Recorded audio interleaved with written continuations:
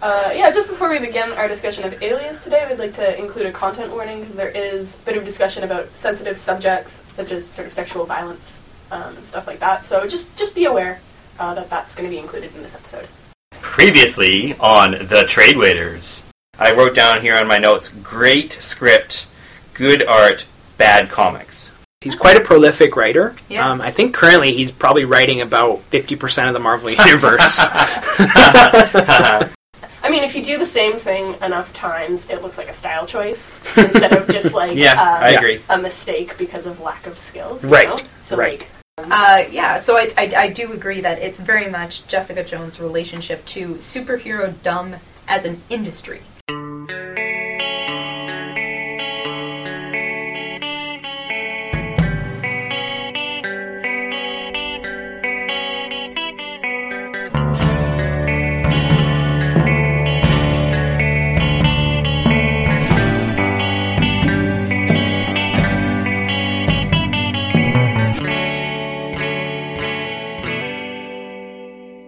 Welcome to The Trade Waiters. In today's episode, we will be continuing our look at Jessica Jones' Alias by Brian Michael Bendis and Michael Gaydos. Last episode, we looked at the first 2 volumes of the series, and this episode we will look at volumes 3 and 4. And it will also include a very spoilery discussion of the TV show. That's right. And a spoilery discussion of the comic. Yes. Yeah. And also, I will just remedy something from the last episode, last episode I told you more than enough about Brian Michael Bendis, Marvel writing phenom. I was just going to mention that Michael Gaydos is done a lot of work in Marvel Comics, mostly with Brian Michael Bendis. He also worked on The Pulse with Brian Michael Bendis, and he also did a miniseries called Powerless and Daredevil Redemption. And he's also done some independent stories. So he did something from Virgin Comics called Snake Woman, and Fox Atomics comic published a series he did called The Nightmare Factory.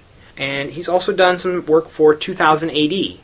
Cool. And also included in this book, outside of Michael Gaydos, the flashback sequences are primarily done by Mark Bagley, who, fun fact, got his career started by winning the Marvel Tryout book contest. So Marvel put out a tryout book. He did the sample pages, and he was the one who got the job for the contest. That's funny. And he was actually the person illustrating Spider-Man when I first became a Spider-Man fan. And he was the one illustrating Ultimate Spider-Man when Brian Michael Bendis took over. So basically, Brian Michael Bendis is bringing all his friends in to draw these comics. Which never happens otherwise. Right? No, never ever. And there's another flashback by another artist, but I forget their name. Is that the painterly one? No, the Yeah, manga-styled the one. watercolor.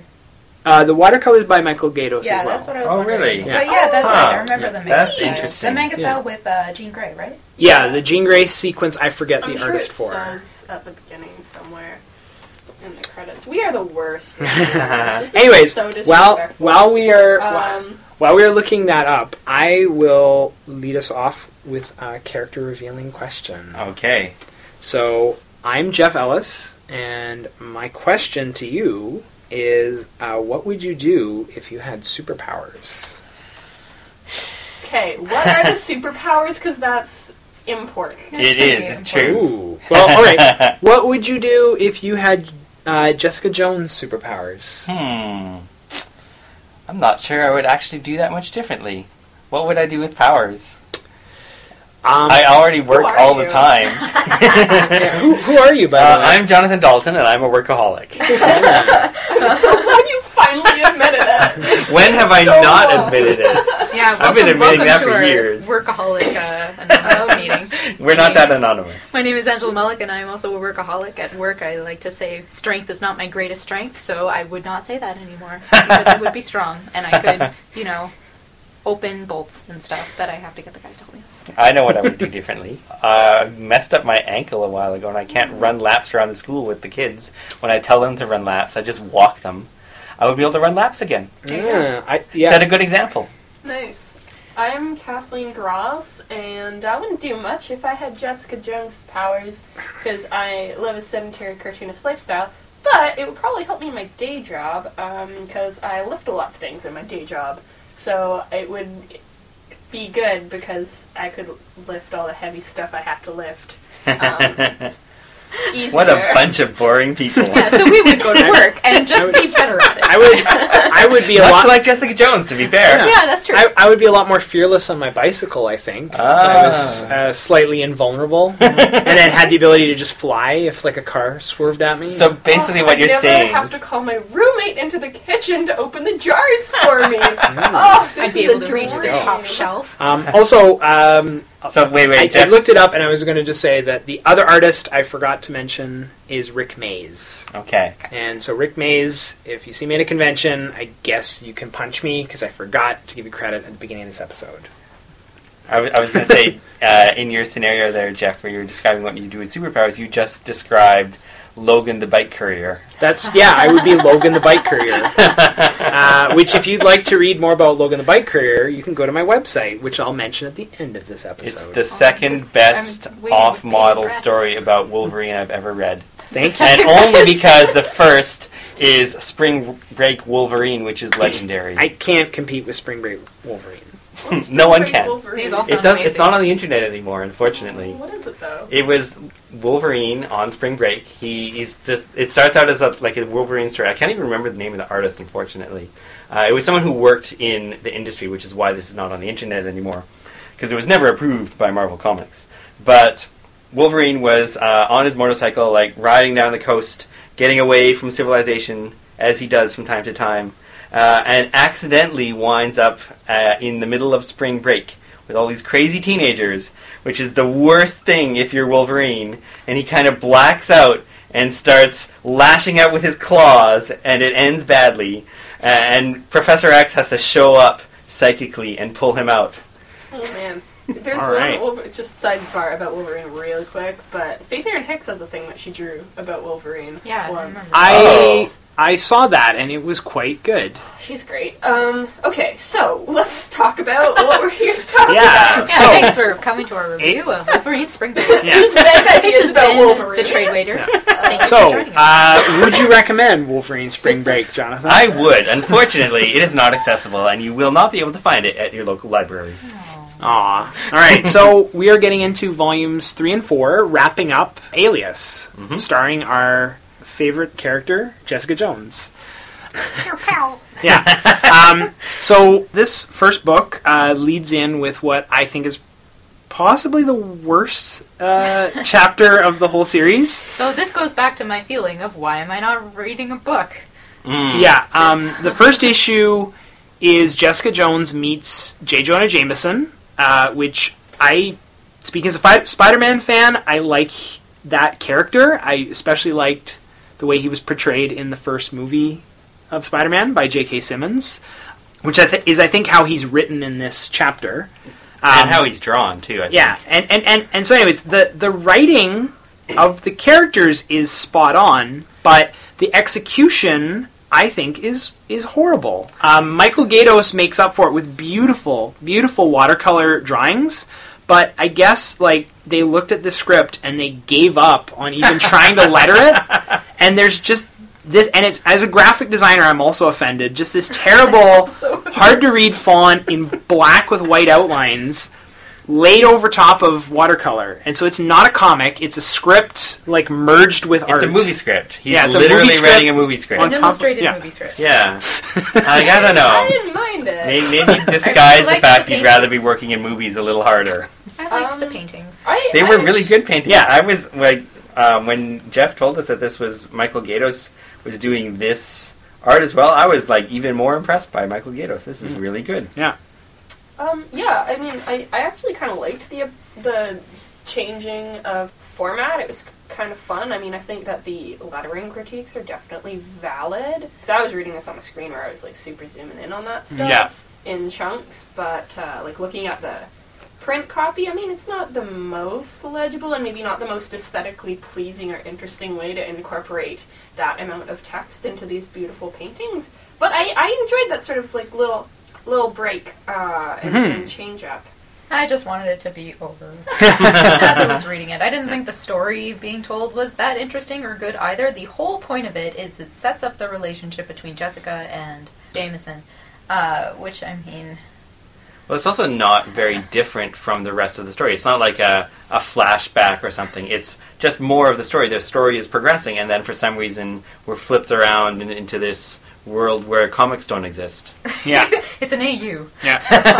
Yeah. The non-comics Marvel Universe AU. There's no way to just have a comic in comic form. Yeah. It reminds me of that. There's a Scott McCloud panel. I'm sure this is in Understanding Comics, where he's talking about words and pictures and how if there's a scene where he has these two sort of stand-ins as the writer and the artist who go their separate ways. The artist travels in one direction to find the perfect art, the best art, the most representative, the most realistic art imaginable, and basically reinvents the Renaissance. And the writer goes off in another direction and writes these fantastic things, these wonderful novels, and then they turn around to reunite to create the best comics and find out that there's a huge gulf between them. Mm-hmm. Absolutely. And this is that on the page. Yeah, there you go. Have we learned nothing? Yeah, exactly. Does anyone want to talk about the plot of that little one-off? Or Let's get the rest of the arc. So Sure. Tell us what happens in this arc. Well, so in this arc, Jessica is basically gets embroiled in another missing girl case. But in this case, she is dealing with a missing superhero girl called Maddie Franklin, who is apparently the third Spider-Woman, which I only vaguely recall ever existing.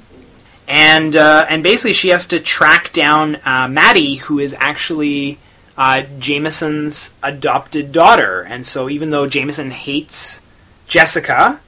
and hates Spider-Man. And hates Spider-Man. And all superheroes. And hates all superheroes. Jameson has to come to Jessica for help and sort of deal with superhero people. And you also get a lot of nice development of Scott and Jessica's relationship. Yeah. So I thought there was a lot going on in this arc that was really interesting. This is where the art and story started working together, ironically, given the huge stumble that was the first issue. Yeah, I mean, there's some really solid pages happening. I felt like this was the point where expressions, even though you had that same kind of beat panel style, the expressions changed enough between the panels that it read more like a comic to me, and it had a bit more resonance, and there was a lot more breathing room and space in the art. This is where I started capping panels as well. So what I do when I read a book digitally is if I find something that's really striking, I'll take a screenshot. And it's like I didn't start taking screenshots until this book. Okay. But some of the layouts were just really powerful, and the first Spider-Woman comes back. That was probably my favorite scene. Yeah. Oh, yeah. Yeah. Oh, and then they find out that the girl has gone missing because people are taking her, like, fleshy tissue and getting high off of it. Which was really Yes. dark and strange. That was really dark. That was very dark. That was a new element that they were introducing in this time period in Marvel, was this idea of a drug that will temporarily give you superpowers. And the idea is that it was derived from mutant DNA. And so basically, Bendis expanded this to sort of say that anyone with superpowers could be used as a source for this drug. Going back to this weird blurry line between mutants and superpowers. Yes, exactly. So, I mean, I would say Bendis is trying his best to just say that, hey, they're all the same. Because I don't think Maddie Franklin's supposed to be a mutant. But yeah, basically, Jessica ends up teaming up with Jessica Drew, with the original Spider-Woman, to find Maddie, and that's where they find out she's been involved in this horrible, evil drug cartel. Fun fact, when Bendis originally pitched this series to Marvel, he wanted Jessica Drew to be the main character. And Marvel said, you want Spider-Woman to do what? No, that's not happening. So he made a fictional character to base the series on, and then later Marvel let him incorporate Jessica Drew as a supporting character. So funny, because in comparison to Jessica Jones, I feel like Jessica Drew burst onto the page full of personality. And even though she has a past that we never hear about or learn about, I feel like I could latch onto her as a character way quicker. And I really liked the scenes that she was in. Yeah. I agree with what you're saying about the character, but I think it would have been a mistake to make her the protagonist of this series. I much, much prefer that this is a new, fresh character that he can write from scratch, rather than someone who has a real pre-existing continuity.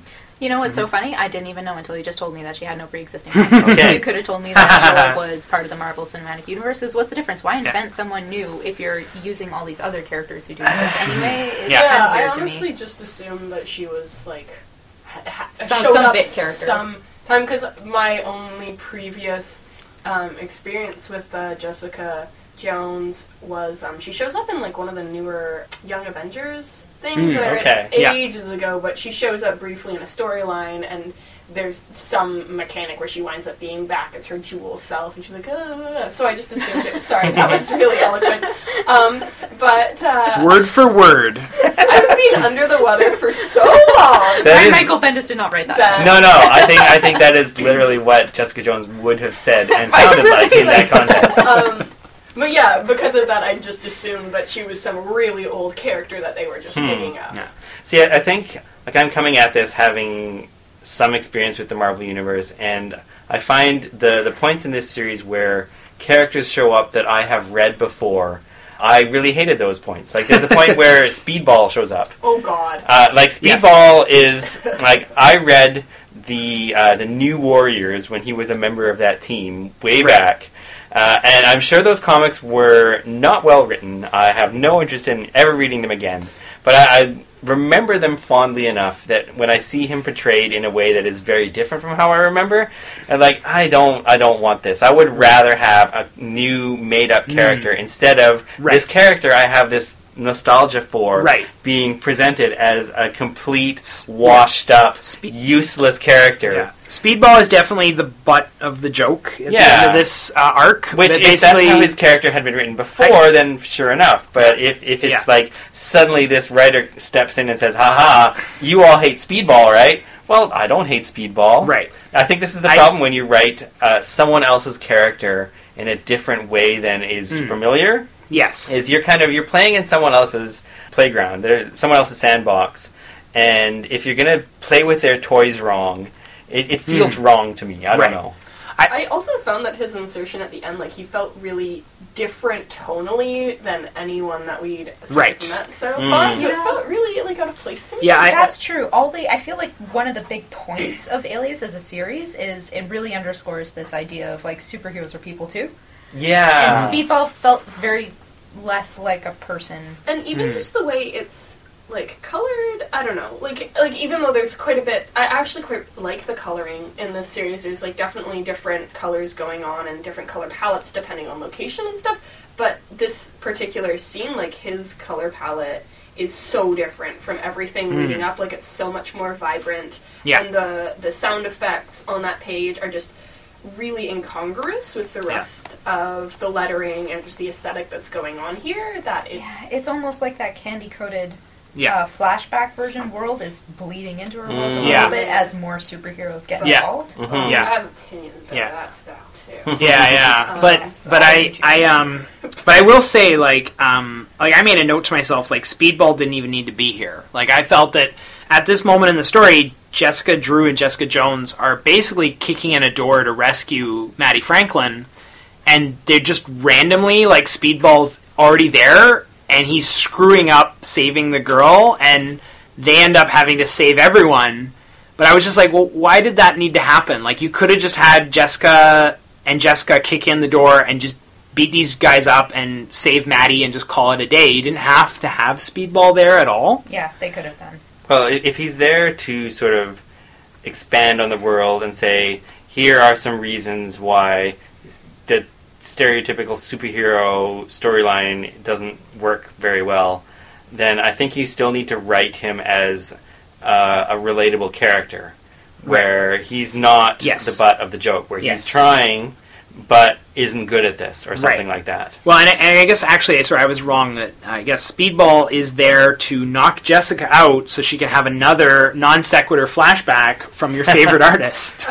Well, that makes me sound really rude. I'm sorry. But, that flashback also, like, because I was just going through the books today, just refresh, but that flashback is also supposed to sort of like lay the seeds for the book that comes after this one, but it's not really enough. I don't know. It's not enough of a pattern. Yeah, I agree with you. We've I got feel 3 like- crumbs now, and not just one. But it feels like 3 of the same crumbs. Yeah. Because Uh-huh. the flashbacks, they tell us pretty much the same thing, is that, oh, she was a superhero, something happened. Which we already knew. And it's like Yeah. we didn't even need the flashback to get that information. Yeah. And this one also like takes place in a void. Yeah, great. Which doesn't give a lot of context to hint that, yeah, this is actually supposed to be kind of hinting at the past. That it's more like, because it could be just fantasies about, you know, these superheroes in her world, as opposed to like these superheroes that she actually interacted with, but I don't know. I do want to put a point in as well. These flashback sequences, you mentioned at the beginning that what you liked about Michael Gaydos' work is how not male-gazy it was. And then I felt like Oh, as God. soon as it shifts, it's such a slap in the That- face. And it's that's like, why I it was remember so why I don't read superhero Upsetting and why, well, not upsetting, but you know, what immediately took me out and I was so turned off is like, it's really frustrating as a reader and as a woman to like constantly be subject to this kind of portrayal, and like I think there's absolutely nothing wrong with sexy comics. It's just when that is like the standard and the baseline, and Yeah. you know, I think like that everyone is sexy all the time when it's not supposed to be like a sexy Yeah. comic. And Yeah. it was frustrating. It was frustrating to me at this point. By this point, now I had actually come to know Jessica Jones, Yeah. and it was like doubly this taking is me out not of Jessica it. Jones. She doesn't look like this. Well, I mean, you couldn't tell. I mean, I grew up reading a lot, looking at this guy's pictures a lot, and he has a very particular way he draws a woman, but that's not Jessica Jones. Like, I don't know who that is, but that's not her face, that's not her bone structure. Like, this is just some generic woman with pink hair, right? But I feel like that's a lot of superhero And comics, right? yeah, no, absolutely. And I think that what they were going for is that they had this idea that, okay, so Jessica's grounded, she's got this Michael Gaydos art. We want to, when we reference her superhero past, we want to bring in a classic superhero artist. So we're going to get a classic style going. But it is very incongruous with Gaydos' work, and it would have been better to maybe have Gaydos kind of homage a superhero style somewhat, It's interesting. or maybe change the color palette. It happens better later on. Yes. There's a scene later in the 4th book where she goes through this part where she has her superhero powers, and then she has her injury, she has her entrapment. And her origin story. Her origin story, I guess, and is brought back into the real world. And there's this kind of gradual transition between this style and the grounded style, which I thought was really well. Well, I mean, we're basically done with the 3rd book, so we can maybe start on the 4th book. But Okay. so like the 3rd book is all about saving Maddie Franklin, and it kind of ends really nicely with catching up with Maddie at the end and seeing that Well, she's yes and no. I did enjoy the fact that this whole book had one arc that it was following, whereas the other ones had smaller case fix. I thought this was a little bit more strong that way. But at the end, they had the same kind of problem where they left these crimes that were never resolved. Like, why was Maddie in Jessica Jones's apartment? Who was she talking about when it was the day? Yeah. They literally never come back to it. right. You're One right, thing yeah. I did like about that scene is like earlier on in the book, like it didn't really clue in just because of the style of drawing that Maddie was supposed to be sort of like more emaciated. But like by the time you get to that last scene, you're like, oh, she's really filled out. Like Yeah. she's clearly healthier now. Yeah. So I kind of liked that specific art choice to like show that change. Yeah. Yeah. And I think that's a credit to Michael Gaydos as an artist again. Well, yeah. Which so the end of this arc, it looks like we're finally going to get into the nitty gritty of Jessica's past, which is book 4, Right. where we finally go through. We begin with her origin story, and I was just going to point out that this page is Michael Gaydos again, and this is him homaging Steve Ditko, which is like a classic '60s artist. And So- it says from Ditko at Yeah, the Yeah. corner. it says yeah. After Ditko. I really enjoyed the drawings in this section. Like, Yeah. that's more what I think when I think classic superhero. Because Yeah. you were saying that other guy is what they were trying to bring in someone classic, whereas I see that as very, like, and this is me coming from the outside but like very kind of like 2000s. Yeah, even, well, like or a little bit before. I would even say 90s. I don't know. 90s. He was But, very like, 90s classic. So that to me is not classic. That's sort of like this weird, trendy, Right. extreme with the capital X. Right. I always describe that's that era as super- mannerism. It Okay. is to the superhero art of the 60s, 70s, 80s as mannerism was to the Renaissance. Yeah. Where it's kind of, we're not going to look... Deep. Sorry, I don't know. No, Too but many art deep history references. classes. But it's like you're not looking and studying at the human body. You're looking and studying at Renaissance art. Okay. And then your people look like this weird composite monster of stuff stuck together. Yeah. Like, that's the 90s. No, and I agree, and I think that if they wanted to reference a superhero past, this is the better approach, where you have Gatos doing a more clean line style, and they also bring in really primary colors, so like the background's like solid primary yellow. And it's got a bit of that paper texture that you Yeah. get in newsprint comics. Like Yeah. I really enjoyed This is way more effective. That. I Yeah. liked it as well. Yeah. And it had way more emotional weight to it, because I found, later on in the book there are some like really upsetting emotional scenes that happen, but they're drawn in this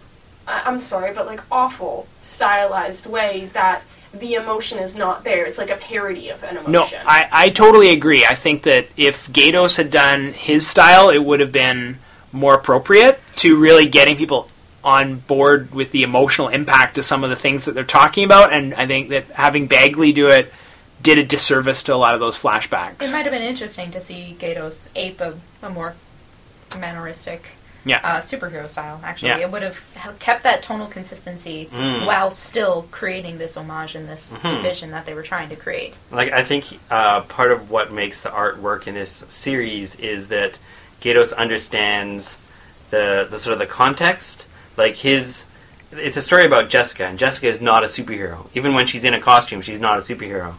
And so when he draws this flashback at the beginning of Volume 4, that carries through, where, like, this is still Jessica. It looks like Jessica. It's like she's got the same face. Yeah. And you can see, like, enough of it that it's, like, the way he does the shadows and everything. Like, even if you're a fantastic artist, you can never 100% completely change your style. There's going to be bits and pieces that show up. And I think that is very effective. Yeah, this was a great approach to the flashback, was the early stuff that's really got, like, it's Gatos, but just doing a little bit of a different take on his style. Yeah. This is really effective work, and I also really just think this area worked really well, too, because I thought it really embodied, like, that high school teenage angst. Like, there was just a lot of it really played out really well. She really fleshed out her as a human being and as a character. I thought they did a good job in her kind of adolescence, and then when she actually becomes a superhero, it starts to go a little, like, with the art change, it really starts to shift it off balance. Yeah. It's weird that she had a crush on Peter Parker. For time-wise, that was strange to me. I was going to ask about that. Like, Like, it's, what do you I'm guys like, think well, about how that? old is Jessica? Like, Oh, okay. Well, this all right, is... wait. Okay. Marvel history is complicated because Period. time doesn't travel, it doesn't pass at the same rate in the Marvel universe as it does in the rest of the world. And it's even more complicated now than it was when I was reading. When I was reading, at least they had a number where they could say 3 years of reading comics is like 1 year of time passing for the characters. Okay. Which is why you have Peter Parker is not 60 years old. But at this point, they've even given up on that, and I don't know what's going on anymore. I think that basically, like, Jessica Jones is supposed to be the same age as Peter Parker currently, so they're just like, well, then she'll be a teenager when he was a teenager. I like, know. It just seemed... It was weird to me. I would say that I don't know how old I enjoyed people that I enjoyed that Jessica was going to the same high school as Peter Parker, and that she was also being tormented by the same bully that Peter Parker was tormented by, because if you're at the same high school, you're going to deal with the same bully. But I felt like maybe you didn't need to even have Peter Parker interact with her. You could have just sort of paid lip service to, hey, they're at the same high school. And they barely did. Which, yeah, fair enough. I don't know. This is me again, like, not wanting canon characters to keep showing up, but I feel like it kind of takes away from her character to have her in the Peter Parker Yes. soap opera from the start, like rather than be someone who kind of shows up at the end only because she has powers and now she's part of this world. Yeah. Yeah, for example, like, if she had gotten, like, she said she ate some radioactive bubblegum as a joke at some point. Like, if that was related to how Peter Parker got his powers, then maybe, but it didn't end up being that way. No, so yeah, it could have yeah. just been some rando boy that she had a crush on. There's also, like, a conversation in an earlier book where she and Carol are talking, and she has some throwaway line about saying something to Spider-Man, so I found that, like, in conjunction with the flashback to high school where she's going to high school with Peter Parker, a little confusing, because I was like, wait, does she know his identity, or does she not? Like, I Right. don't- Yeah. I mean, it's not integral that to the story or my understanding of it to know this, but Do I was just all like... superheroes know each other's superhero secret identities? No, because but- she knows Ant-Man, But- and they right. talk about that like it's no big But, thing. But yeah. all of a sudden, Daredevil, and she's working for Yeah. him, and she says he hasn't confirmed that he knows Yeah. his secret identity, but Right. everyone really kind of Yeah, knows, and it's yeah. like, what? Yeah. Yeah, so Um, it raised some questions for me, but overall it didn't, Yeah. impede me going forward. Yeah, no, for sure. And I just wanted to say I really liked Jessica's first act of heroism, where the Scorpion is trying to rob a laundromat, and I like that first he like breaks in this laundromat, and then everyone's just like, I just bought my laundry and some quarters, like I don't know what else you want from me, dude. And he's getting all upset because no one actually has money for him at this laundromat, and then Jessica accidentally drops on top of him and knocks him unconscious. Yeah, that was a fun scene. I think that was great. Like the writing in this scene is also really good. I like this feels like one of the best examples of putting a non-superhero character in a superhero universe where she just really doesn't fit in with the rest of the storyline, and she knows it and everybody else knows it. She hasn't maybe consciously figured this out yet, but she's gonna. Yeah. It's only a matter of time. Yeah, and so I mean, I would say the beginning chapter where it kind of goes into her origin, and it's got Michael Gaydos doing the art. I think that was a great little self-contained origin story. It really informed you about Jessica, and it kind of warmed her up because you see her before she kind of closes herself off and has her traumatic experiences. So sort of, I don't know, it was good. I liked the little bit following that, just because you have the page up there where the guy from the Savage Land comes and asks her to do something, and That it's was this weird so little strange. red herring. I enjoyed it. It was like this red herring because I was like, oh, are we going? Oh, is that what we're gonna do? And she's like, no, I don't want to do this. This is not who I am. Yeah. Peace. Bye. Yeah. Like, I'm not gonna find your tiger for you. I don't want to fly to Antarctica. That doesn't sound like a good time. Yeah, Like, yeah, that was good. It was kind of fun for me because it was like, oh god, are we gonna do that? That is not what I want to read. Yeah. And then Jessica turned it down and went off and did other stuff. As a side note, the point where I stopped reading superhero comics was in Extreme X-Men, when Chris Claremont decided to have his Extreme X-Men travel to the Savage Land through some kind of underground tunnel where they were fighting. I don't even remember what. So the Savage Land is basically my breaking point, and I appreciate that Jessica Jones recognized the same breaking point as me personally, and said, "No thanks." Yeah, you want me Good to luck with that. I'm going to fly to your jungle in Antarctica where there are dinosaurs so I can find your tiger. Thanks, but no thanks. See you later. Yeah. No, that was good. That was a good little mic drop moment for Jessica there. And then she comes home from that to get a voice message that people want her to help them with the Purple Man. And this is where we really get into the final arc. And we get to find out sort of why Jessica stopped being a superhero. Which I will say, finally, after I thought this was an interesting arc, and I thought that the whole work would be a lot stronger if there was more alluded to. This is the first time we've actually heard the name, the Purple Man. Yeah. And it would have held so much weight if it had been dropped a little bit earlier, Right. And that's going to lead into some of my thoughts on the Netflix series. But basically, after she gets the message, she shows up at Avengers Mansion, and she yells at her friend Carol, who passed her number forward to these people.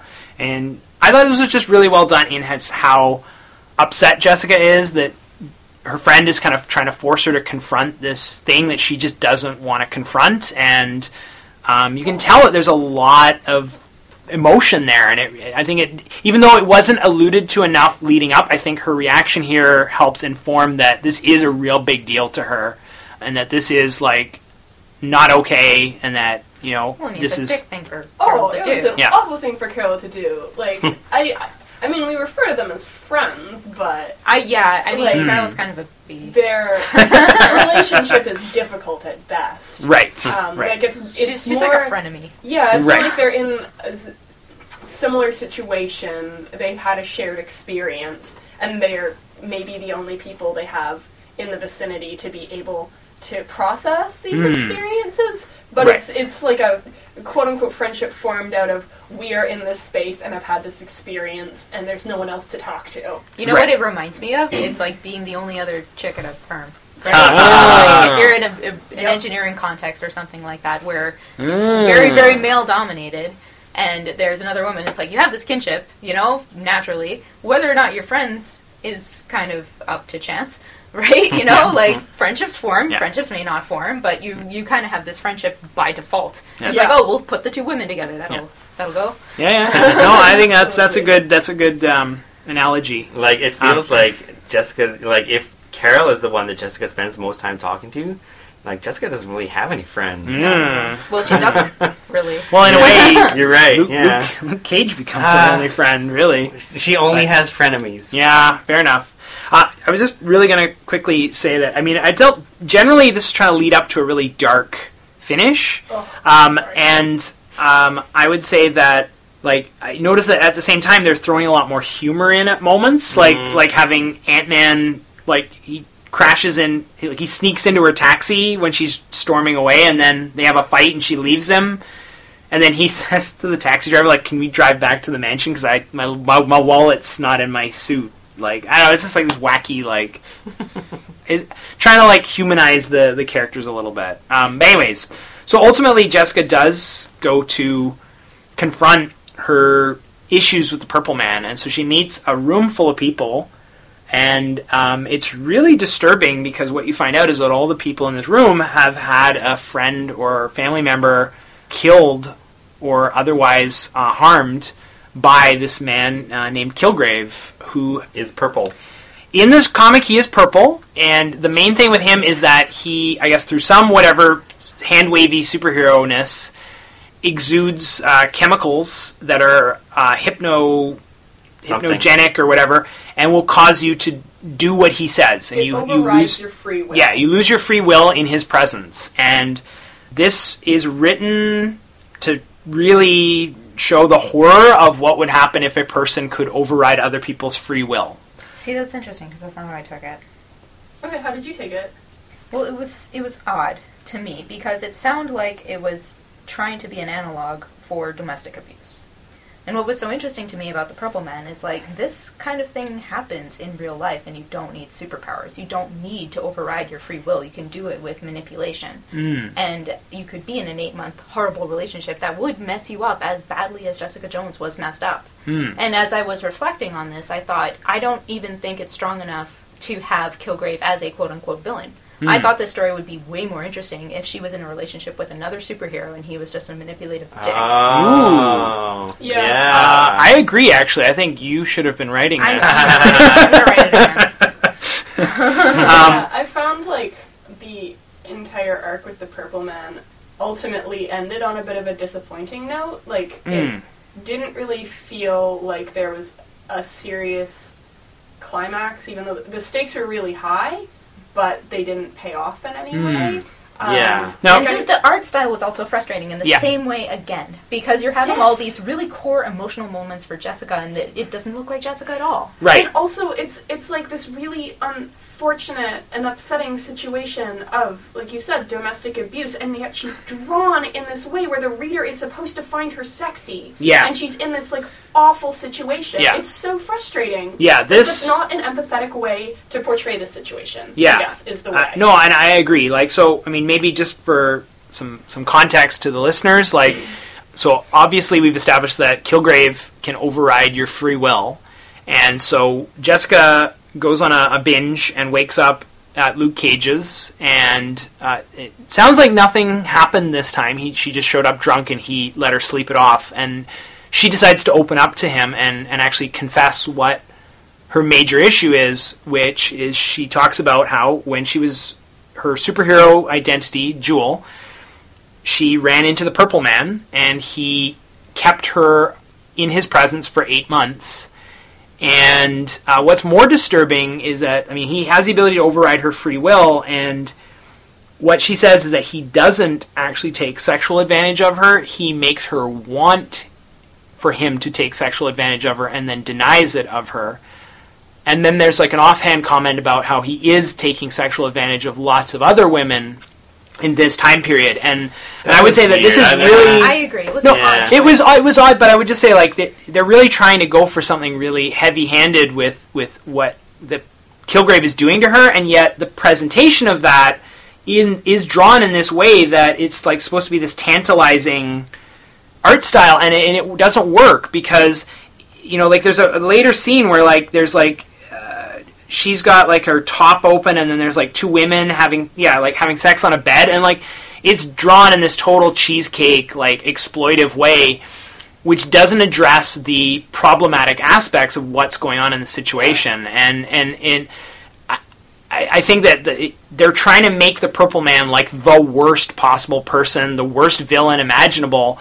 And I think the art style really works counter to what they're trying to do, where if they had Gaydos doing it, I think you would have a little more of that emotional impact of what you're supposed to feel when you're reading those flashbacks. Well, what's incredible is that you have the scene where she wakes up in Luke Cage's apartment, and even just as she's starting to confess, that scene where she's there on the couch with Luke Cage, that had carried way, way more emotional resonance in one page than these following sequences in flashback. Like the script too, though, I don't know. It feels like the first draft of what should be a much better story.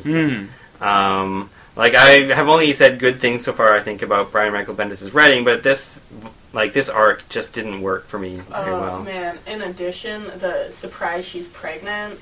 I hate that trope so much. It is one of my least favorite tropes in anything ever, and you can see it coming a mile away because it's always like, a female character is throwing up. Maybe she casually touches her stomach. Okay, we know she's going to be pregnant. Yeah. Right. Great. As someone who throws up casually a lot, you know, like, it really bothers me. Right. It's Right. No, from just throwing up, it's okay. It just, it's so awful. I hate it. And then she ends up with Luke Cage, like, what? It was like all this messy stuff was just like I don't know, you've had a dinner and the table's a mess, and to clean it up you just like pick up the tablecloth and tie it all up, and you're like, this looks lovely now. You can't see any of the mess. Everything is great. Stitches are done. I actually will mention that like when Alias concluded, the follow-up to this was a series called Pulse, which brought Jessica into the regular code-approved Marvel Universe, so it cleaned itself up, it lost some of its edge, and the plot focused on Jessica's new budding relationship with Luke Cage and their child together and her new job at the Daily Bugle, and I did not read it, and I have no interest in reading it. Yeah, I won't be reading those books. At the end, Jessica does confront Kilgrave, so she does go to the prison, the super villain prison he's in, and she confronts him. And there's a weird narrative choice where the Purple Man, I guess, breaks down the fourth wall and describes the panels. So masturbatorial. Sorry, it felt a little bit masturbatorial because there's one part where he says something about like commenting on the writing or the art. Or something, and he says, just "I'm not like the writer." This total flattery of the book, like, which I generally do enjoy, like fourth wall breaking. Within stories and comics, like it's a device. It made no sense here, though. Yeah, used in the right context can really work. But here, I was just like, oh man, this is just the creator's patting themselves It on could the have been back. interesting if they had taken it way farther. Yes. Like if the way that he had manipulated her was to create this whole delusion if that maybe he is a was comic the book. writer. Yeah, he was the writer. No, just like Jessica Jones's life is revealed to be a comic book, and then Okay. loses all of its Right. meaning. Yeah. Right. But they didn't do that. Yeah. But yeah, so I mean, they try to do this Silence of the Lambs prison confrontation. She leaves that a little unsure of whether she kind of won that interaction or not, and then it's revealed that Kilgrave has broken out of the prison, and it looks like he's killed Scott. That was like, I was like, holy crap. Yeah, that was very dark. And but then, it didn't actually happen. Well, and then I did actually think it was interesting that it looked like he had killed Scott, and then it's revealed that he wanted her to think that Scott was dead, which is an interesting use of the power, I would say. Didn't fit with pre-existing. I felt like that was the point when it really was like, oh, we gotta conclude this. Okay, let's move towards the end. Right. There was like, you set it up with all these stakes, and then there was just no payoff. It was sort of like, because I think that like reaching within yourself and finding a way to, you know, push through it and deal with it is like definitely a totally valid choice, but the way it was executed, and that's just like, we gotta do this. And my other clean it up. Yeah. Let's go. Yeah, my other big issue is that so then we have the Purple Man takes Jessica out to, you know, the middle of New York. He gets everyone around to have a riot, and he's controlling Jessica. And when the superheroes come, he's like, "You're gonna just kill the first superhero that shows up." And it's looking really bleak for Jessica. And then there's like this hand wavy Jean Grey. Ex Machina. Jean Grey shows up and says, "Hey, when I helped you, I gave you the ability to resist Kilgrave." And suddenly she can resist Kilgrave. And then she punches him in the face, and she finally is like taking out the guy that she couldn't defeat before.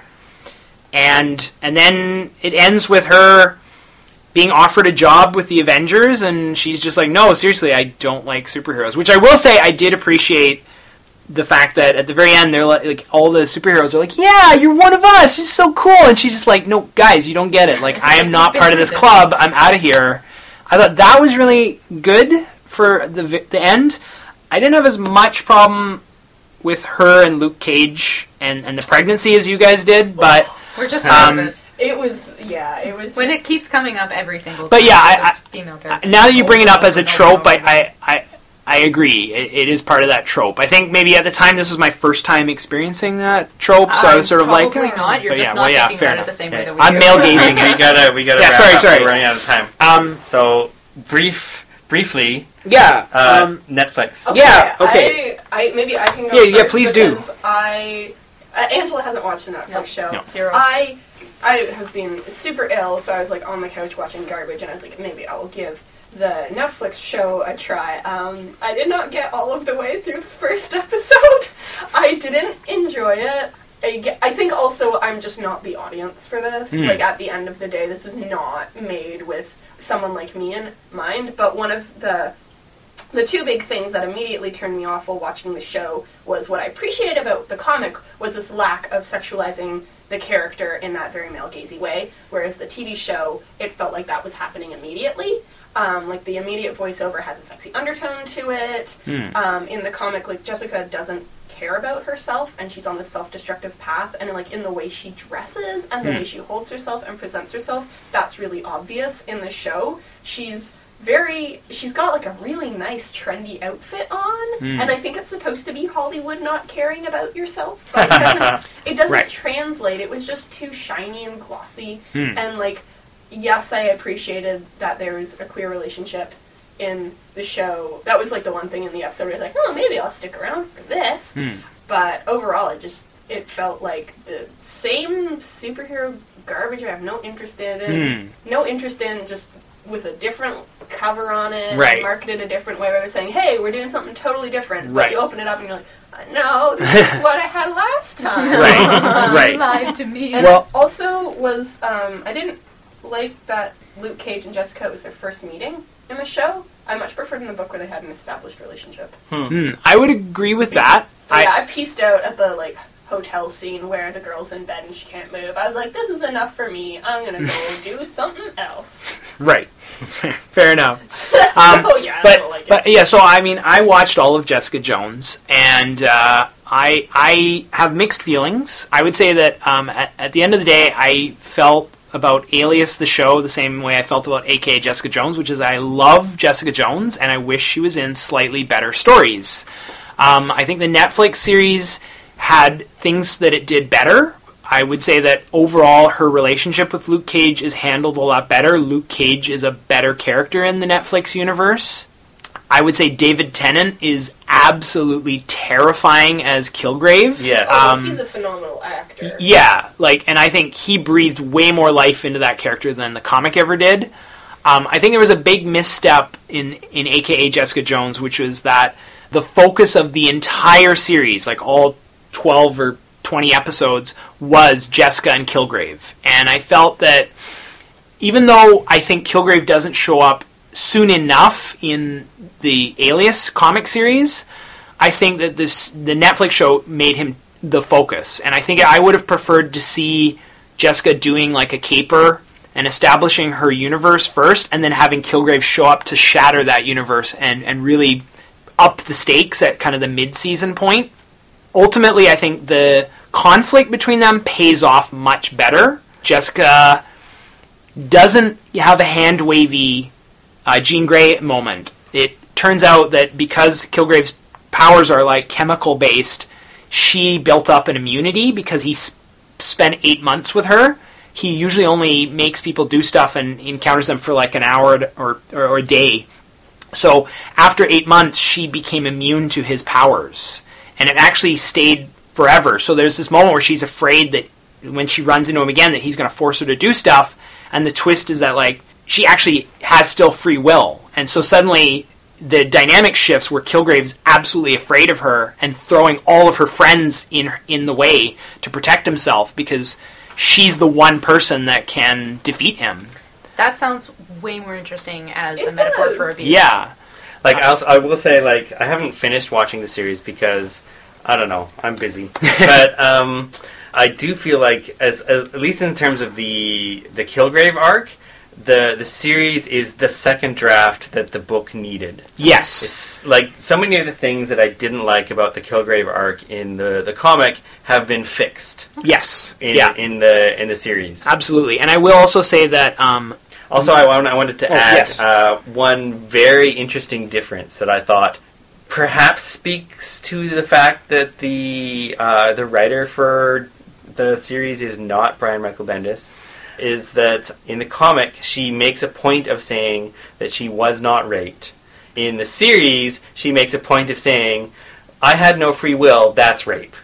Yes, absolutely. And I think they definitely deal with the problematic nature of Kilgrave much better in the Netflix series. And he's more terrifying in that way. Like, he's Yes. not talking to the camera about how he's in a Netflix series. No. Like, that would ruin it. Yeah, he's much scarier in the TV show. Although he's not purple. Yes, well, no, I think that made him better. Another benefit. Yeah, he just was a guy that liked to wear purple. But I was also going to say that the other big change in the Netflix series that I really liked was that Carol Danvers is gone, and she's been replaced by Patsy Walker, which I will reference as my floppy shout-out at the end here, but Patsy Walker is a different character, and she makes for a really good best friend to Jessica, and it really fleshes out the female cast in this show.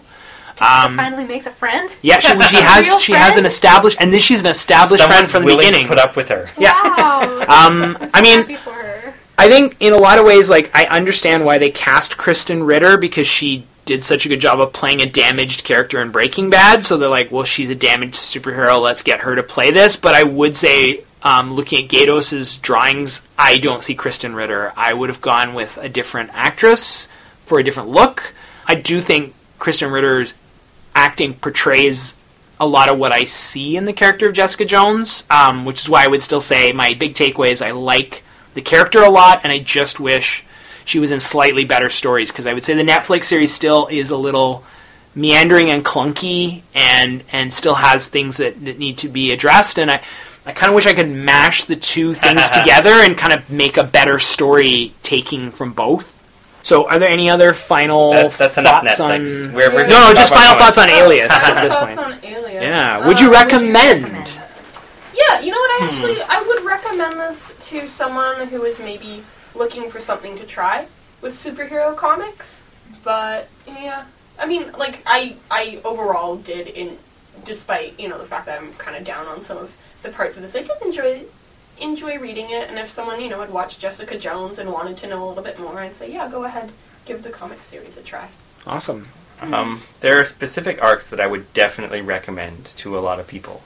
I think I would recommend this with caveats. Like, I would recommend it, but say, not all the arcs are going to be worth your time, but the ones that are worth your time are worth reading through the rest of it.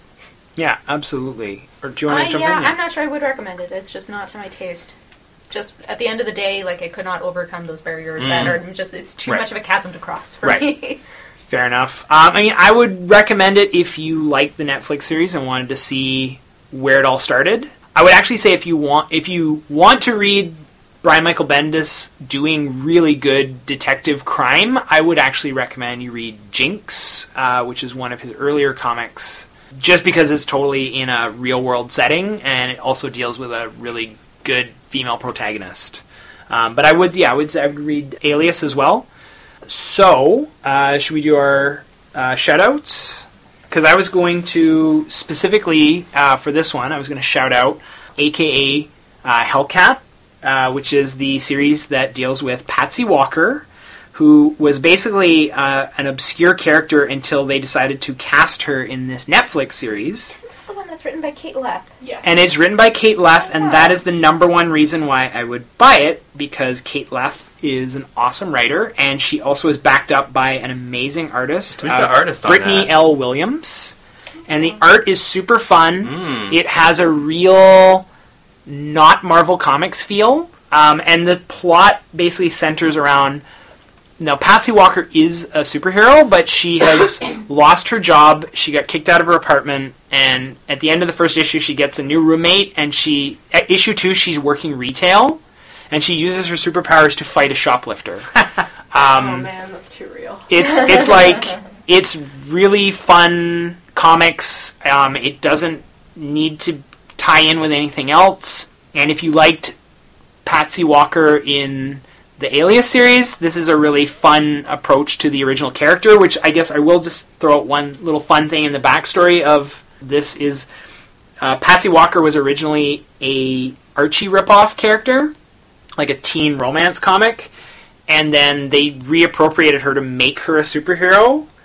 And so part of the plot line here is that her arch nemesis from the original teen series is reprinting the teen comics and embarrassing her. Which, I don't know, I just think was adorable. It's very meta. So anyways, I would read the new Hellcat series by Kate Leff.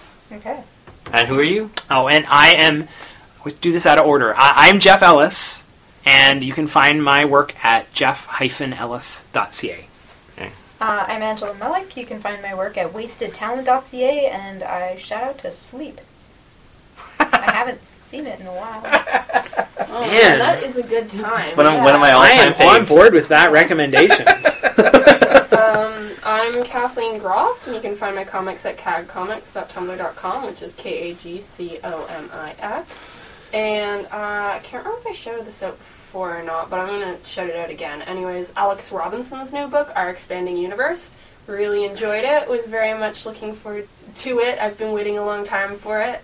So yeah, that's a fun one. Well, fun. It's about men in their 30s trying to figure out their lives. So that's fun to you. It's fun. I'm Jonathan Dalton. You can find my work at lostcitycomics.com. I haven't had time to read comics lately, but I do want to shout out the new mainstream, which is basically any comic that is a graphic novel published by a book publisher, because these things have taken over, and all my students read them, and they much prefer them to any other book, and I don't know how we got on without these. Can you give an example of one or two of them? I'll give you a long list. Smile, Yeah. Drama, Amulet, Bone. Oh, what else have they been reading lately? All kinds of things. So only one-word titles. They're pretty quality, though. Good books, though. No. Yeah, awesome. Yeah. Like, these books are great. Are you excited about the generation of cartoonists that's going to be raised on this? I'm a little scared of the generation of cartoonists who are going to surpass me inevitably, because they're reading comics 10 years before I started. Yeah. Wow. It's exciting. Man, maybe they're listening to this podcast right now. No, Probably they'll- not. No, they're not. Just like my mom and Heather. Maybe. Oh. All right, well, on that note, goodbye, everybody. Wait, whoa. Okay. This is not the end of the Trade Waiters. We will continue. We will carry on. Great last episode, everyone. We haven't given up That's yet. good. Oh man, I'm glad to have this night. You're not allowed to quit. None of you are allowed to quit. You're in this for life. Our next episode, we'll cover... we're going to do another longer series, as we did with Jessica Jones. This time we're going to do Hayao Miyazaki's Nausicaa of the Valley of Wind. So the next episode will cover the first half of Nausicaa. And then the episode after that will be the second half. I'm excited. Okay. The Trade Waiters is presented by Cloudscape Comics. We'd like to thank the Vancouver Public Library for letting us record in their Inspiration Lab and Sleuth for the music. You can find us at www.cloudscapecomics.com or at tradewaiters.tumblr.com.